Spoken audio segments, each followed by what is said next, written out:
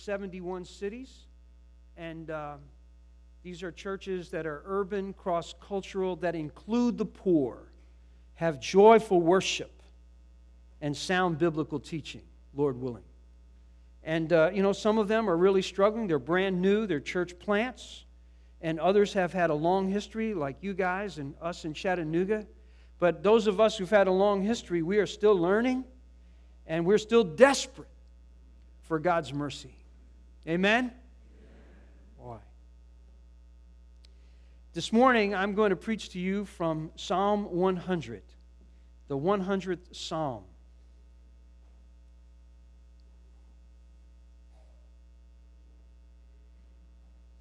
This is a psalm I grew up hearing, even before I was a Christian, in the public school system of Newark, New Jersey. There was a sort of a cultural religion in the America in those days before the courts made us take the Bible and prayer out of school. And so it was common among the citizens to know certain basic things from the Bible. We knew the Lord's Prayer. We knew the 23rd Psalm. And we knew the 100th Psalm. And, I didn't really understand what it meant, but I kind of liked the cadence of it, It was really good.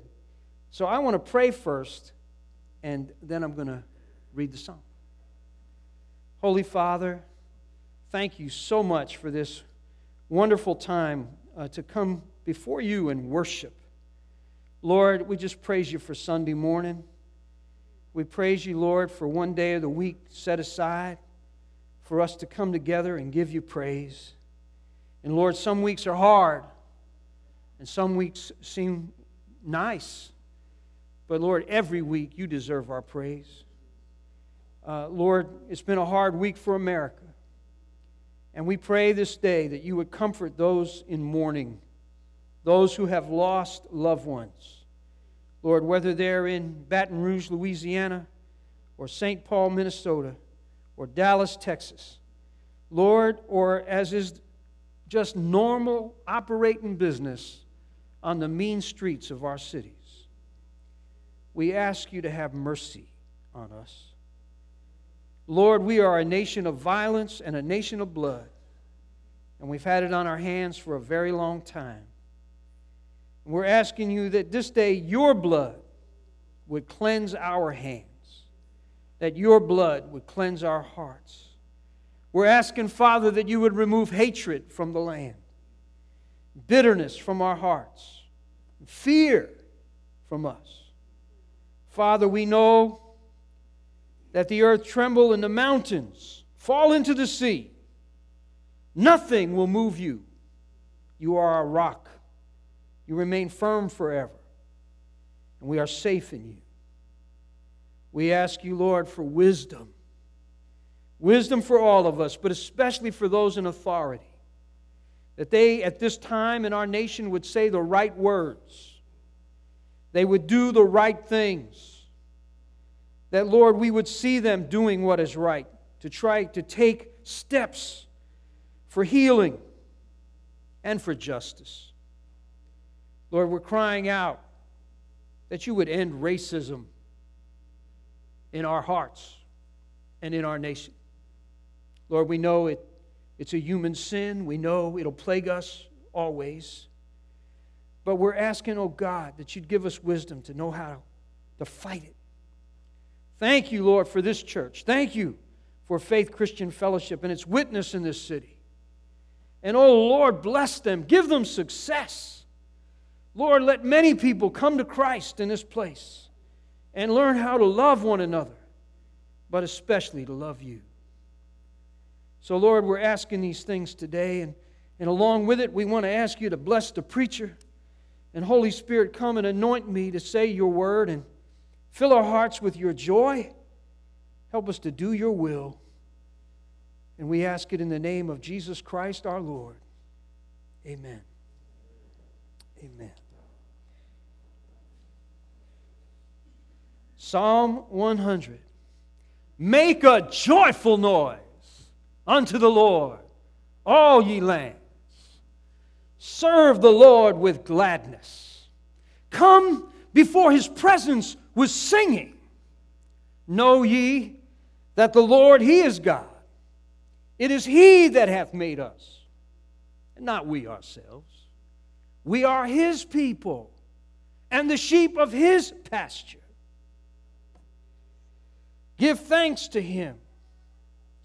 Enter His gates with thanksgiving, and His courts with praise. Give thanks to Him, and bless His name. For the Lord is good. His mercy is everlasting, and His truth endures throughout all generations. Amen. The word of the Lord. Thanks be to God. Now, today I've got 4 points, Lord willing. And I want to go through this psalm and point out some things to us, and I hope they'll be helpful to us. Obviously, I picked this text before the events of this week, and I'm kind of glad the Lord did that to me, because I might have picked a gloomy text. I might have picked a text that talked about lament, and there is a time for lament. There is a time for weeping. There is a time when we need to be silent before God and just wait on the Lord. And this week, if anything, might reveal those kinds of things. But please remember, in the context of our history, we've had bad days before. This is not new. And it is not new to God. And in fact, there have been times that we have suffered that have been much worse. And sometimes things happen, we live in a day of such instant media that we are like right there. And there are videos now of almost everything that happens. Now, just remember this. Before there was any video, God could see everything. Nobody had to post anything for God to know about it. He was always right there at every terrible, horrible situation in the history of the world. So believe me, this week did not shake God. But it shakes us. And we know as a nation, if it's exposed anything, we know we have work to do. But today we come to talk about the God of eternity. He is our hope. He is why we are here to worship today. We haven't come into this house today to be angry at God and complain about God, that somehow He is out of touch. Although sometimes in our grief we feel that way. So I want to just preach this psalm, the 100th Psalm. So I got a couple of questions as we take this psalm apart a little bit. The first question is what? What's going on here? What does He want us to do? And it starts off with this great command, a direction to us as God's people. Make a joyful noise. Now, I've heard people use that phrase when they can't sing. Maybe some of you have used it. You said, well, I'm sorry I can't sing. I'm a terrible singer, but I make a joyful noise. That is not what this means.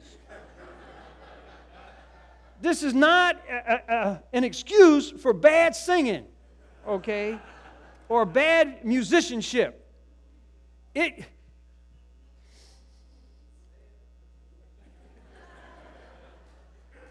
Now, it obviously implies that when we come to God in worship, we have to produce something. Make a joyful noise. And this week, you've had musicians here who every week in their home churches are producing. They're crafting. They're making. And they have to work hard at it. And they're not perfect. Sometimes they fail. Sometimes they feel frustrated. Sometimes the voices they have to work with or the instruments they have to work with are not present. They don't have all the gifts and skills they would like to have. Maybe the sound equipment is bad. But here, the Scriptures tell us that effort is to be put into worshiping God. We need to produce it. Now, we get real spiritual in the church. We say, that's entertainment. I don't like production. I just want a sort of I want here's really what people are saying. I want everything to be perfect. I just don't want to see it made.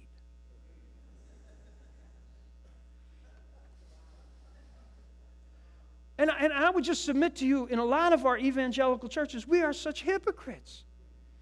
We don't want to pay musicians. So, no, if you really love the Lord, that would be His service. You know, I love the Lord. I teach Sunday school for nothing. It didn't take you years to learn how to teach Sunday school. So I'm not on the kick about paying musicians, but I'll just throw that in. You owe me, Jim. Make a joyful noise. Now, you'll notice in this psalm that we are bringing something to God. You know, what do we owe God? Everything. But especially in this psalm, He wants us to bring some joy into the house. At New City, I tell people for years, if you could describe our worship, there is one word to describe it, one word that we're after, and that is the word joy. And here in the psalm it says that we're to bring a joyful noise, we're to come with gladness, we're to come with singing, we're to come with thanksgiving, we're to come with praise. Those things belong in the house of God, in the act of worship. That is what the Lord wants. And, you know, it's an interesting thing culturally. There is a cultural and even an ethnic implication here. First of all, it says, all ye lands. Okay, so you see it's not a monocultural issue here. It's a universal thing that all nations and all ethnic groups and all people will come into the house of the Lord with joy. They will make a joyful noise unto Him, praising His name. And I even think there's a cultural implication in the word noise. I've come into some churches, and you know, when you come in and out of the narthex or the vestibule, those are the holy names. Another one would be the front hallway. You know, you come in, and I've seen it. I've actually seen this. I've seen signs over there. Let all the earth keep silence before Him. We don't have that at our church.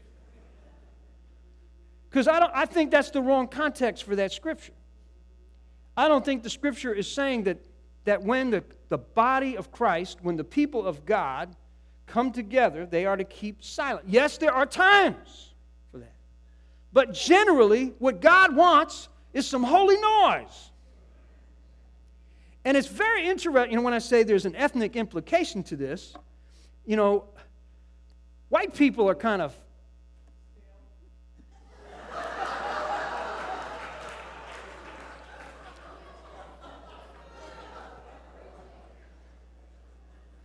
Now, I have to watch myself and not leave an opening like that.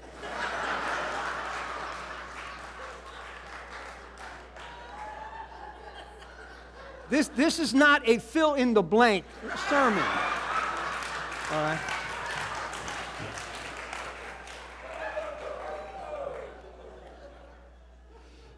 But, you know, when it comes to worship, we have developed certain traditions in our culture. That's what culture is. You develop traditions. And for many white folks, church was a place, really, it's almost militaristic. You only do things by order. You stand up when you're told. You sit down when you're told. You shut up until actually the preacher tells you what to do. I've been in churches, you know, where something so wonderful just happened in worship. I mean, the choir, the orchestra, whatever. I mean, and it rose to this crescendo, to this pitch, and it stops. And everybody just... And God help the man who starts clapping. I've had preachers say, "Stop! We don't clap in the house of God." You go, evidently you have not read the Bible. God wants some holy noise. And, white people can be very loud at football games. Okay? It's not that white people do not know how to be loud. It's just that somehow they've interpreted the worship of God as to be totally controlled, in order, and quiet until somebody breaks out the pipe organ. Okay? Or the trumpets or something. But in response to that, we're supposed to take our emotions and shove them deep down. I would say there's an ethnic implication. This is not North American worship in Psalm 100. This is Hebrew worship. And Hebrew is a little bit more multi-person. For us Northern European descendants, we want to come at worship as a very cognitive, cerebral kind of thing. We want to think. So we have hymns that have like 20 verses of every theological concept ever written in one hymn. And if we don't hear all of it at one time, we didn't have church. And when you go home and say, what did you get out of church? Well, I don't remember. But then, when white people come here, black people sing, and they sing the same phrase 50 times. And then they come out complaining, but did you remember what you said? Oh, yeah, I got that phrase. I got it. Well, good. Maybe you'll keep it all week. So what do we bring? We bring joyful noise, and we produce it. We work at it. We make it happen. Thank God for our musicians. Thank God for those who labor. And you parents, if you start training your kids and learning the piano and instrument, pray that they would take that gift and offer it as a sacrifice to God. And they would lead the rest of us to His throne. I mean, did you have some joy this morning? Oh, man, hallelujah. And, I get the opportunity to preach in a lot of places. I'm so glad that they still let me worship at New City. I stepped down from my pulpit 4 years ago, and the new pastor and his wife have been so loving to us and allow us to keep coming to church. And because I need it when I come off the road, I'll tell you. Hallelujah. Not today. I'm not talking about today. Today was great. Now let me get on to my second point. Why? Why would we bring all of these gifts of joyful noise and gladness and singing, thanksgiving and praise? Why would we do that? Because of something we know. Know ye, and we know it by faith, that the Lord, He is God. And nobody else deserves this. Nobody else worthy of it. We don't come to church to worship the building. We don't come to church to worship the preacher. We don't come to church to worship our culture or our tradition. That's just the package. That's just the package in which it arrives. But we have come because we know that He is God and there is no other. And something that we know about Him and about ourselves happens. It's revealed in the psalm. Know ye that the Lord, He is God. It is He that hath made us, and not we ourselves. Now, I would tell you that is a profound theological implication in that. And it also has to do with the events that happened this week. Those people who were killed, by whomever they were killed, were all created in the image of God. There is not one human being who created another being. Oh, yes, we conceive children. That's only by the mercy of God. Every human soul is given as a gift from God Himself.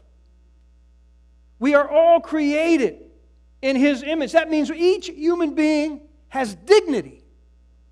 It doesn't matter if they're strung out on drugs. It doesn't matter if they're an alcoholic. It doesn't matter if they're insane.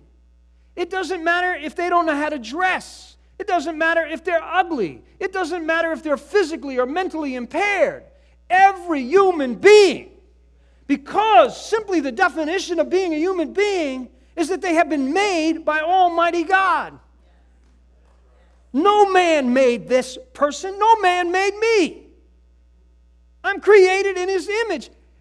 That means I carry around His look, not physically, but spiritually. As a human being, I reflect God. That has implications that if He made me, you should not unmake me. That's why the Ten Commandments say, thou shalt not murder. It is not given to one human being to callously or carelessly take the life of another. That's not our business. So when policemen doing their legitimate work, striving to do it well, when they come into every encounter and they carry the means of death, they have to remember, and we need to pray for them to remember, that this person I'm dealing with, no matter how obnoxious their behavior, no matter how resistant, no matter how evil they may be, they are still created in the image of God. Now, I will tell you, that can be tough. When somebody is cursing you out, spitting on you, refusing to obey your lawful commands, hurting you, oh, and you'd like to hurt him back. Now, please, every one of us, you think about your own little temper, and you think about how quickly you get angry, and you imagine having to do that every day, but yet it is still given to them by God under that authority to remember that every human being is created in the image of God. That also applies to all of us. When it comes to the times we feel like we'd like to get a little revenge. Because God says, vengeance is mine, says the Lord.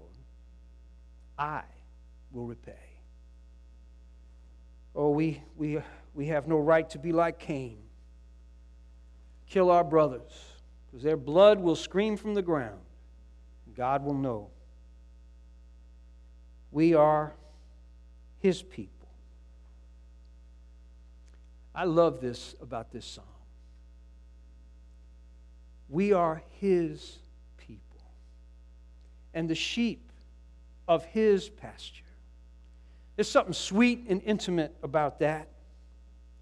We belong to Him. Now, this is reflected greatly in the New Testament. So if you have your Bible, I want you to just turn with me quickly to the Gospel of John, to the 10th chapter, where we learn a little bit more about what this means to be the sheep of His pasture. John 10, and I'll start reading from verse 1. Just listen to Jesus talk about this. Truly, truly, I say to you, he who does not enter the sheepfold by the door, but climbs in by another way, that man is a thief and a robber. But he who enters by the door of the sheepfold is the shepherd of the sheep. To him the gatekeeper opens. The sheep hear his voice, and he calls his own sheep by name and leads them out. And when he has brought out all his own, he goes before them, and the sheep follow him, for they know his voice. A stranger they will not follow, but they will flee from him, for they do not know the voice of strangers. This figure of speech Jesus used with them, but they did not understand what He was saying to them. So Jesus again said to them, Truly, truly, I say to you, I am the door of the sheep. All who came before me are thieves and robbers, but the sheep did not listen to them. I am the door. If anyone enters by me, he will be saved, and will go in and out and find pasture. The thief comes only to steal and kill and destroy. I came that they may have life and have it abundantly. I am the good shepherd. The good shepherd lays down his life for the sheep. He who is a hired hand and not a shepherd, who does not own the sheep, sees the wolf coming and leaves the sheep and flees. And the wolf snatches them and scatters them. He flees because he's a hired hand and cares nothing for the sheep. I am the good shepherd. I know my own, and my own know me. Just as the Father knows me, and I know the Father, and I lay down my life for the sheep. And I have other sheep that are not of this fold. I must bring them also, and they will listen to my voice. So there will be one flock, one shepherd. For this reason the Father loves me, because I lay down my life that I may take it up again. No one takes it from me, but I lay it down on my own accord. I have authority to lay it down, and I have authority to take it up again. This charge I received from my Father.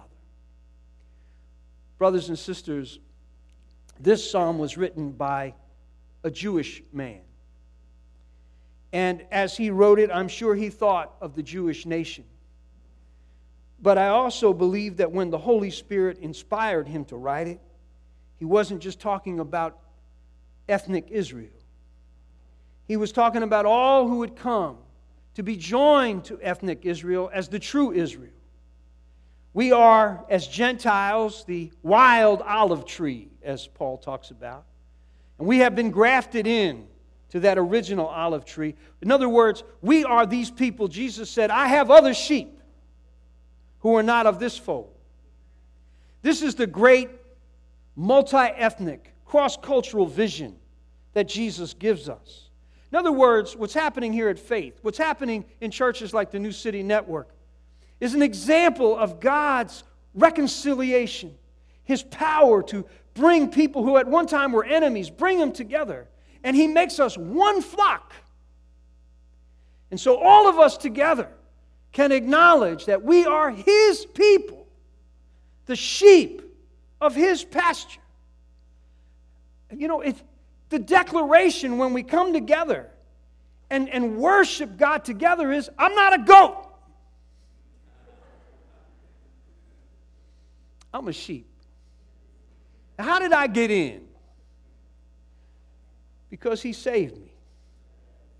He laid down His life for the sheep. And I'm one of those who heard His voice. I know my shepherd's voice.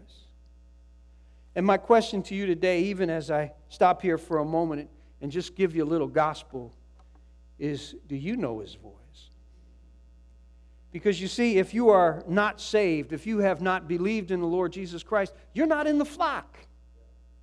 You know, you're hanging around the sheepfold without being a sheep. And what you need to understand is He's the way in. He's the door. He's the person you need to believe in. This is the love of God for you. That He laid down His life to save you from your sins, so that you would have an opportunity to be part of the house. And this is a special house. It is a house made to bring a joyful noise. You know, and it's hard to be in the church house without knowing what salvation is in your own heart. It goes past you. It just becomes religion. It becomes ritual. But boy, it's not a bursting heart full of praise. To have that, you got to know what it's like to be saved from the wolf. You got to know what it's like to be brought into the sheepfold. I hope you know that today. And if you don't leave this place without talking to somebody and say, how do I know Christ? How can I be saved? Come to Him in faith. Hallelujah. Why do we bring a joyful noise? Because He is good.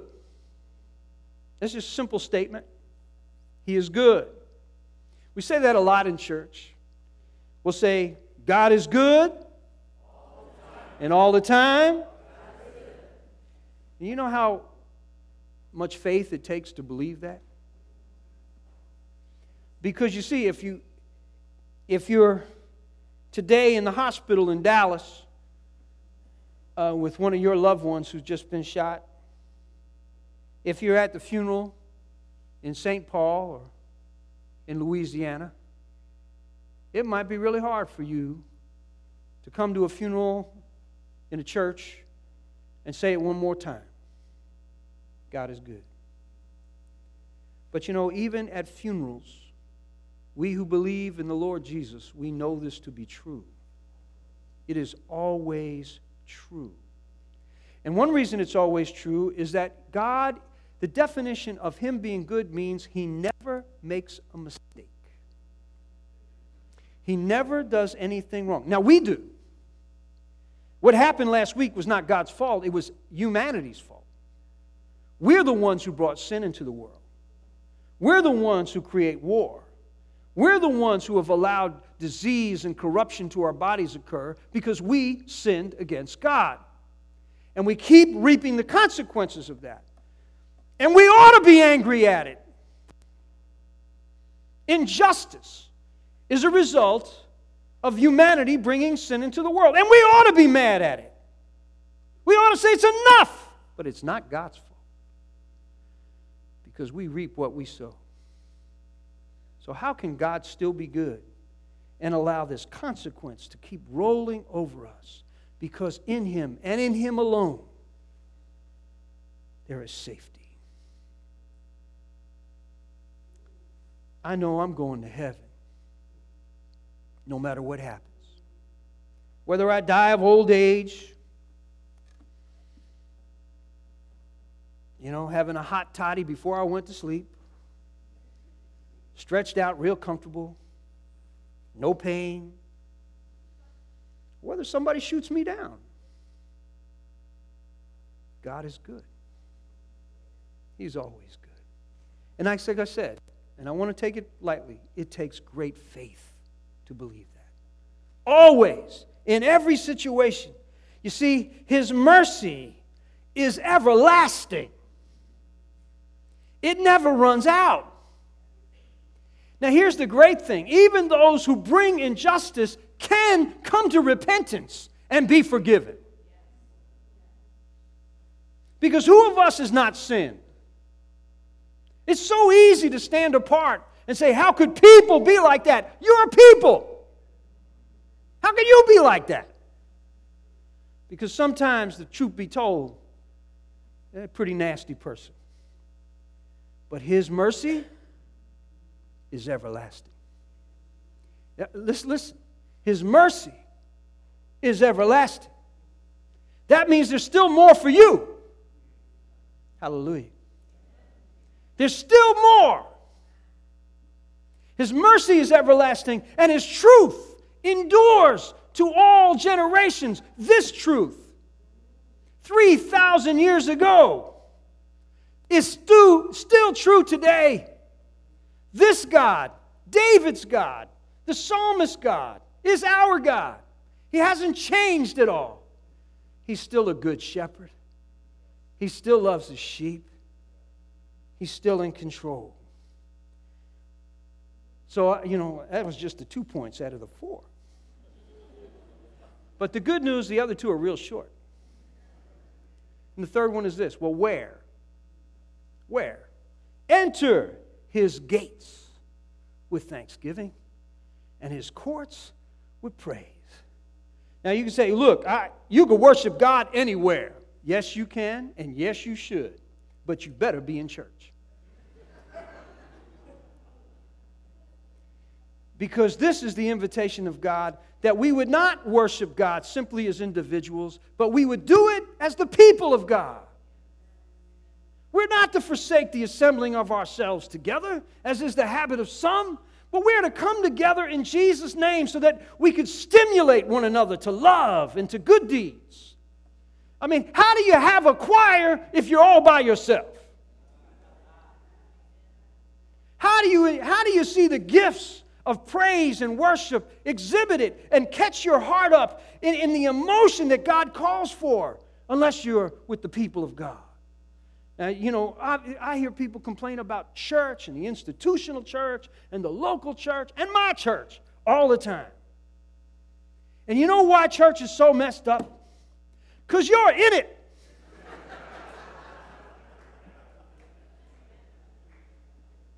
We all bring our nasty selves to church every Sunday. And we live out our week and we rub up against each other and have friction and have attitudes and You know, we create an institution and we've got officers and they mess up and they misspend the money and they quarrel and sometimes the preacher's in a bad mood and maybe he didn't study enough or, we don't know what's wrong, but the sermon just fell into the ground that day and, the pianist didn't practice or something, or why did you let Miss Marble sing again, and...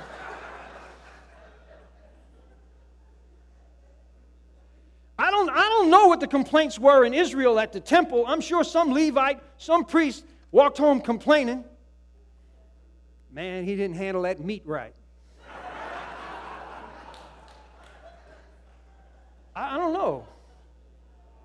But here the word of the Lord says, enter his gates with thanksgiving and his courts with praise. Oh, brothers and sisters, Sunday morning ought to be joy to you. Your heart ought to pour out before him. And every Sunday is imperfect. Every Sunday. And I tell you, I've been to some worship services I thought were pretty rocking myself. I mean, I thought, man, if I could put that in a bottle and sell it, wow. But every church, every worship is imperfect. But boy, we're going to glory. We are going to glory. And finally, the sister's going to learn how to sing right.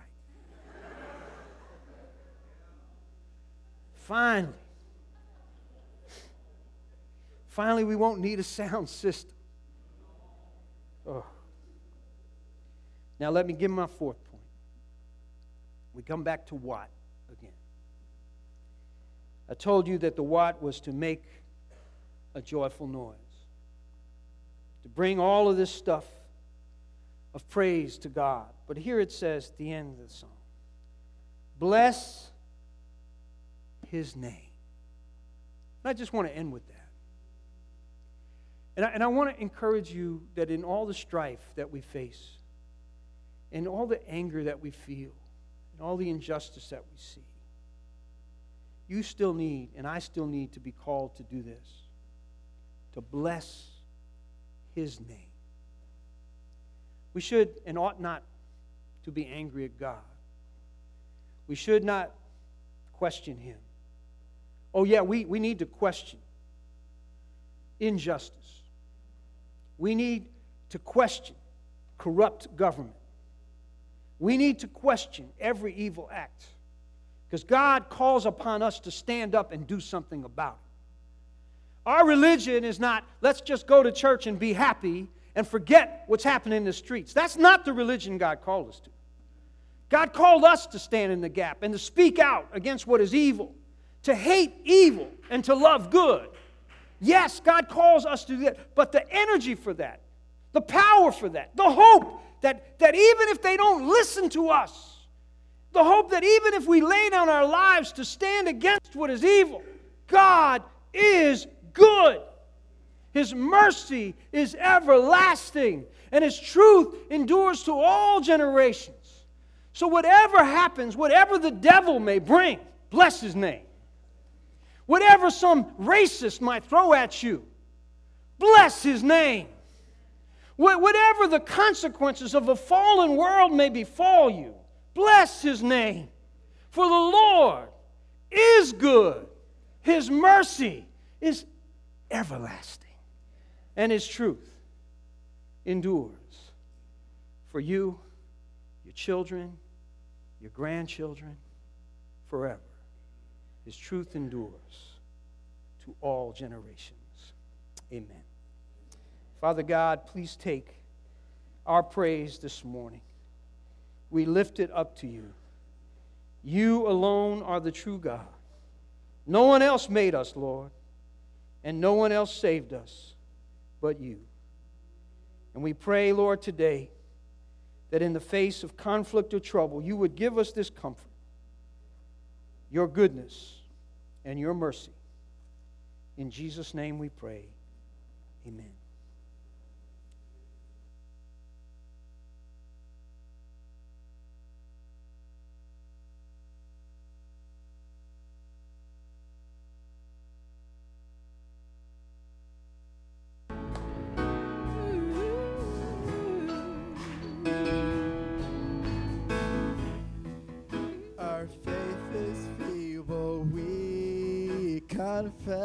confess, we faintly trust thy word. But will you pity us the less? But that far from you, Lord. Heal us, Emmanuel, here we are. We long to feel thy touch. Deep wound and souls through thee we fly. Oh, Savior, hear our cry. Remember him who once applied with trembling for relief.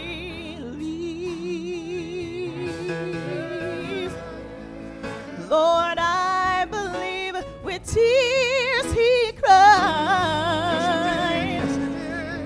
Oh, help my unbelief.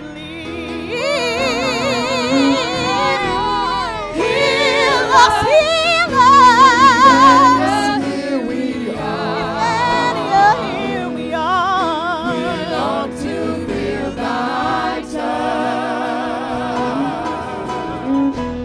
Deep wounded souls we fly. Oh, Savior, hear our cry.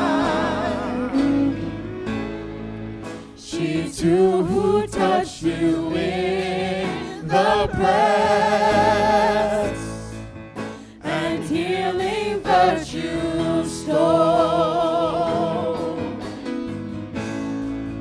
was answered, daughter, go in peace. Thy faith has made you whole. It has made me whole. Heal us. Here we are. We long to feel thy touch. Deep wounded souls through thee we fly. Oh, Savior, hear our cry. Like her with hopes and fears we come to touch you if we may. Oh, send us not despairing on. Send on our heroes. Hear us.